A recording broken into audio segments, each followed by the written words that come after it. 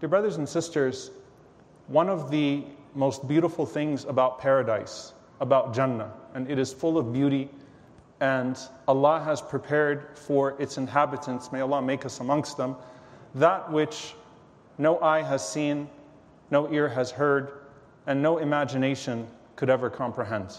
But one of its most beautiful traits is that it never gets old. What that means is that every day when you think you have peaked in terms of beauty, it gets more beautiful.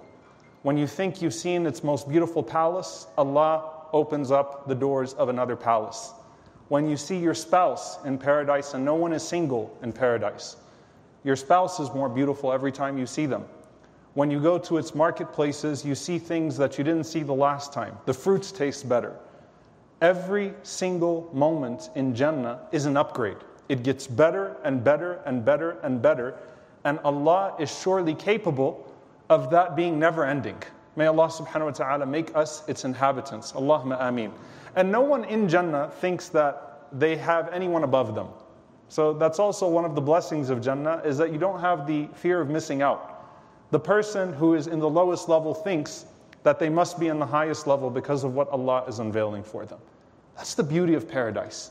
It keeps getting better and better and better and better. Blessing after blessing after blessing after blessing. The counterpart to that is this dunya, is this life, where sometimes you get hit by a hardship and you think, this is the hardest that's ever going to get. And then something else happens, and something else happens, and something else happens, and something else happens.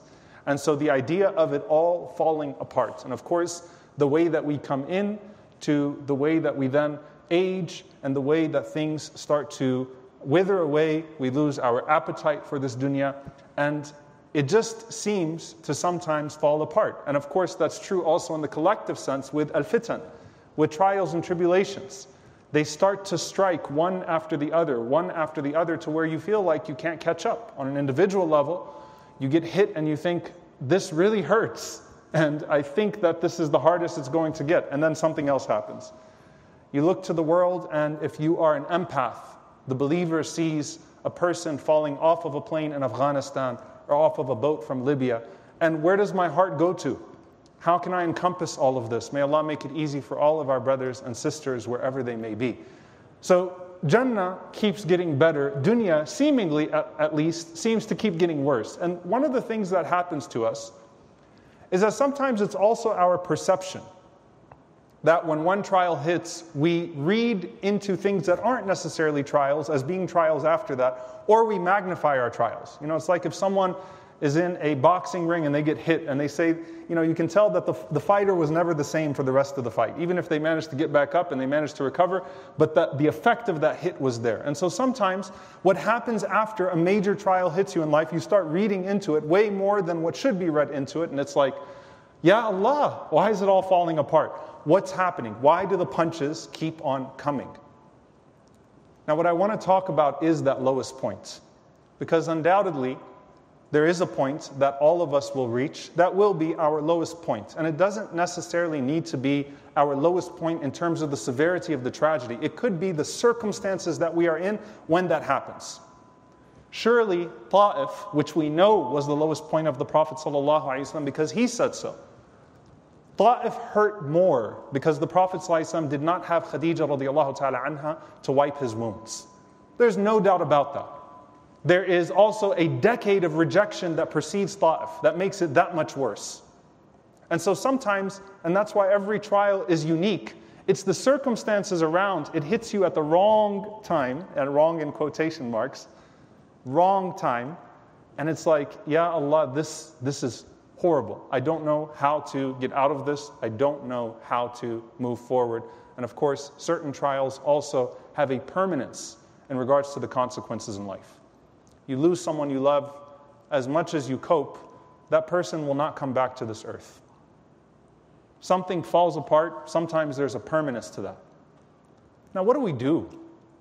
And I don't want to just talk about this from the perspective of hardship as a whole. I want to talk about that lowest point and how you actually take that and do something with it that's very unique. Because when you're at that lowest point, You know what else you are? You're most vulnerable. You're most vulnerable in that you're most likely to put your ego to the side and you can humble yourself most to Allah subhanahu wa ta'ala. So you're most vulnerable, which has the capacity to reinvigorate your dua, your prayer, your reflection, your worship. Sometimes you see a relationship and they say the best thing that ever happened to that relationship was that it hit crisis. And out of that crisis, we learn things, certain things happen, and you look back at that and you see that was a turning point. So your ego gets put to the side. You're humbled. And when you're humbled, you're in a perfect place to make sujood and to cry out to Allah in prostration and say, Ya Allah, I'm humbled. You're also in that vulnerability in a perfect place to rethink things, to be introspective, to actually start to think about what preceded that moment and what can be done after that moment. So it's an interesting place that you find yourself in. And you have to remember that Allah subhanahu wa ta'ala doesn't give you a swamp. Allah gives you a springboard. When you're in that low point, you have a chance to jump up. There is no fall that any of us will ever encounter than the literal fall of Adam alayhi salam from paradise to earth. But even then, there was an elevation in his station, his maqam, his status with Allah subhanahu wa ta'ala that made his station even greater than before he fell. The same thing with Yunus alayhi salam plunging to the bottom of the ocean. That's a fall that none of us could probably quite come to terms with. But you're in this place where you can rethink. You're in this place where you can reevaluate, reassess, and then get back somewhere. Or where you've actually never been. And let it be an actual better place. And the reality is that a lot of times, especially when you're talking about the secular sense, when someone hits that low point, they talk about their potential from that downfall in this world. It's restricted to this world. That's the problem with a dunyawi dunya, a worldly worldview. It's so restrictive. It's so limited. What's the maximum they could talk about? Your potential coming out of that. And certainly, that's part of it, that there's a certain potential of strength and resilience that can be gained from that place. But when we think about it also in terms of the potential of a higher place in paradise, the potential of a higher station with Allah subhanahu wa ta'ala. And we're taught not to necessarily wish for the low point to achieve that potential. Very beautiful dua from Salam ibn Abi Muti' rahimahullah ta'ala. He used to say, Allahumma in kunta balaghta ahadan min ibadika as-salihin darajatan bi bala faballighniha bil afiyah. Oh Allah, if there is a station that you have gotten people to through hardships and trials, then allow me to reach that station without the trial. That was his dua. If you let someone reach a certain position, we read about Yusuf alayhi salam, Ayyub alayhi salam, Yunus alayhi salam. I mean, the only prophet who we know that walked away from his people prematurely, yet he was the first prophet that Allah revealed to the Prophet sallallahu alaihi wasallam in the spirit of praise. He got back up and he elevated only by the mercy of Allah subhanahu wa ta'ala. And Ibn Mas'ud radiallahu ta'ala anhu is narrated to have mentioned that most of the people that enter paradise don't enter paradise by a good deed that they do, but by the way they responded to a hardship. A hardship came your way and there was a sabr, an ihtisab, a patience, a resilience, a steadfastness that you showed, and that was the means by which Allah subhanahu wa ta'ala delivered you to a place that you otherwise would not have been able to get. The thing is that you don't see that place right now. And so sometimes it becomes hard to be able to see outside of where you are at the moment, to be able to see light at the end of the tunnel, to be able to see that position in a paradise that you can't even imagine. It's hard to imagine it, it's hard to grasp it, it's hard to act in accordance with it, but that's what makes it so rewardable. SubhanAllah, you get this one life to live in this dunya that is consequential to the rest of your eternity. And there are things that happen to you, one-time events that happen to you in this life, and there is one moment in that one-time event that if you capitalize on, it changes your entire hereafter. As-sadmat al-ula, that first strike.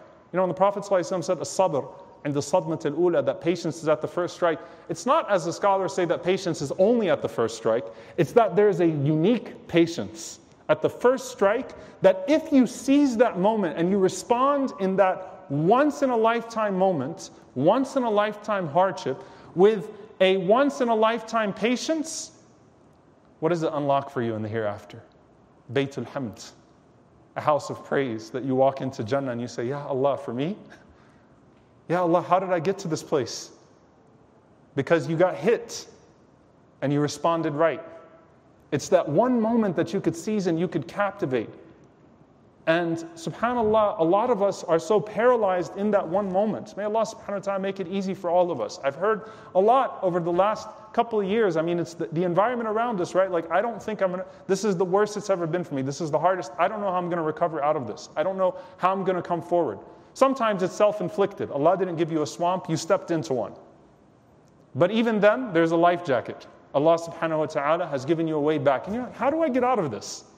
Ya Allah, how do I get out of this? But you have to think about the potential, just as you are feeling the pain of the uniqueness of the hardship, you have to think about the uniqueness of the reward in that moment. Like, there's something right now that if I do, Ya Allah, I can achieve so much from Allah subhanahu wa ta'ala. I can gain so much from Allah Azza wa Jal. And dear brothers and sisters, there are various low points that we find in the Quran.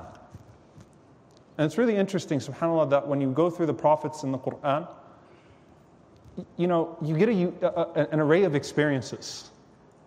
Sometimes Allah gives us a lot about their da'wah, about their call. Sometimes Allah gives us a lot about their people. Sometimes Allah gives us a lot about their circumstances. But one thing that's almost always consistent is we learn about their hardships.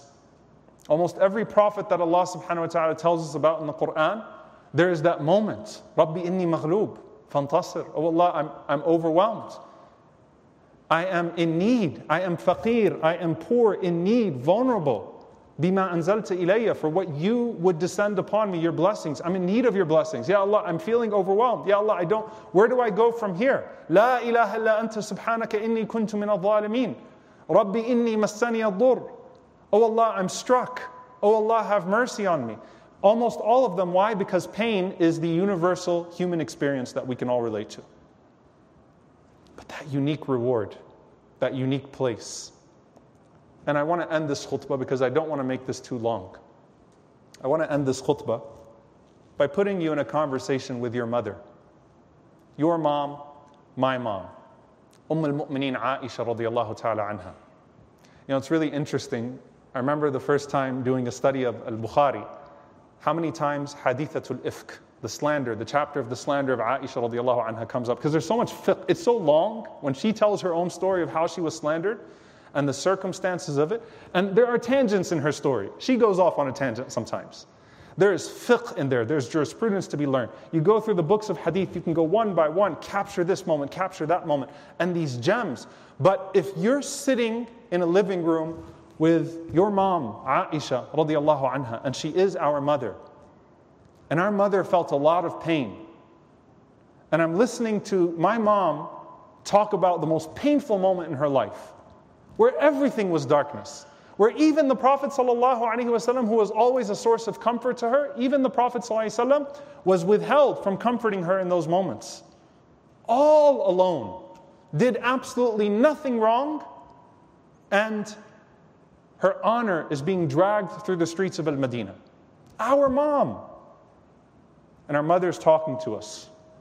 She's talking about the moments. She's talking about what was going through her mind. She's talking about what ayat of Quran she could remember and the ones that she couldn't. She's talking about how she felt when people looked at her, how she felt in this conversation, how she felt in that conversation. I was just paying attention to this one sentence that she says. And she says, Wallahi ma dhanantu an yunzila fi sha'ni wahya. She said, Wallahi, I never thought that Allah would reveal Quran for me. Who am I so that Allah would reveal revelation from the heavens for me? That's your mom talking. I didn't think I was worthy of that. I never would have imagined that Allah subhanahu wa ta'ala would reveal Quran for me. Who am I? 10 verses of the Quran come down to defend me. Who am I? And yutakallama bi al-Quran, that the Quran would speak about me. I never thought that revelation would descend from the heavens for me. Dear brothers and sisters, we don't know what comes from the heavens for us when we're in those low points. But we know that the Lord that descended those verses from the heavens for Aisha radiallahu anha, and the Lord that rescued Ayyub alayhi salam and Yunus alayhi salam and our Prophet sallallahu alayhi wasallam and answered those prayers is the same Lord that we're calling upon. أَمَّنْ يُجِيبُ الْمُضْطَرَّ إِذَا دَعَاهُ وَيَكْشِفُ السُّوءَ أَإِلَٰهٌ مَعَ اللَّهِ. Who else are you going to call upon? وَاللَّهُ لَا يُضِيعُ أَجْرَ الْمُحْسِنِينَ لَا يُضِيعُ أَجْرَ الصَّابِرِينَ. Allah does not let the reward of the good doers go to waste, nor does He let the reward of the patients go to waste. And so when you're in that moment, dear brothers and sisters, and you're thinking, now I have a window where I can really capitalize on the reward. Remember that there are things that would come down from the heavens for you that you will only see when you make it to paradise, bi'idhnillahi ta'ala. And do not belittle yourself to where you think that the mercy of Allah subhanahu wa ta'ala will not encompass you. If our mother Aisha radiallahu ta'ala anha said that, I never thought Allah would reveal Quran for me. Who knows what Allah subhanahu wa ta'ala will do for us? We ask Allah subhanahu wa ta'ala to grant us patience, to grant us steadfastness, to maximize our reward, to grant us the highest station in this life, to allow us to reach our maximum potential in this life of pleasing Him, and to allow us to reach the maximum position and station in paradise in the companionship of our beloved Prophet sallallahu alaihi wasallam. We ask Allah subhanahu wa ta'ala to forgive us for our weak points, to forgive us for our shortcomings. We ask Allah subhanahu wa ta'ala to make the best of our deeds the last of them, and the best of our days the day that we meet Him. Allahumma ameen. أقول قولي هذا واستغفر الله لي ولكم ولسائر المسلمين فاستغفروا إنه هو الغفور الرحيم.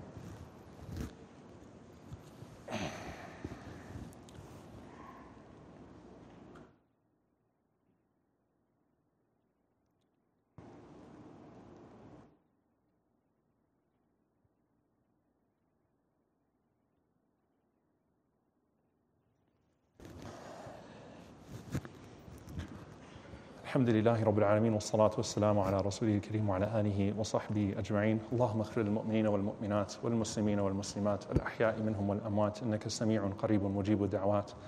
اللهم اغفر لنا وارحمنا واعف عنا ولا تعذبنا. ربنا ظلمنا أنفسنا وإن لم تغفر لنا وترحمنا لنكونن من الخاسرين. اللهم إنك عفو كريم تحب العفو فاعف عنا.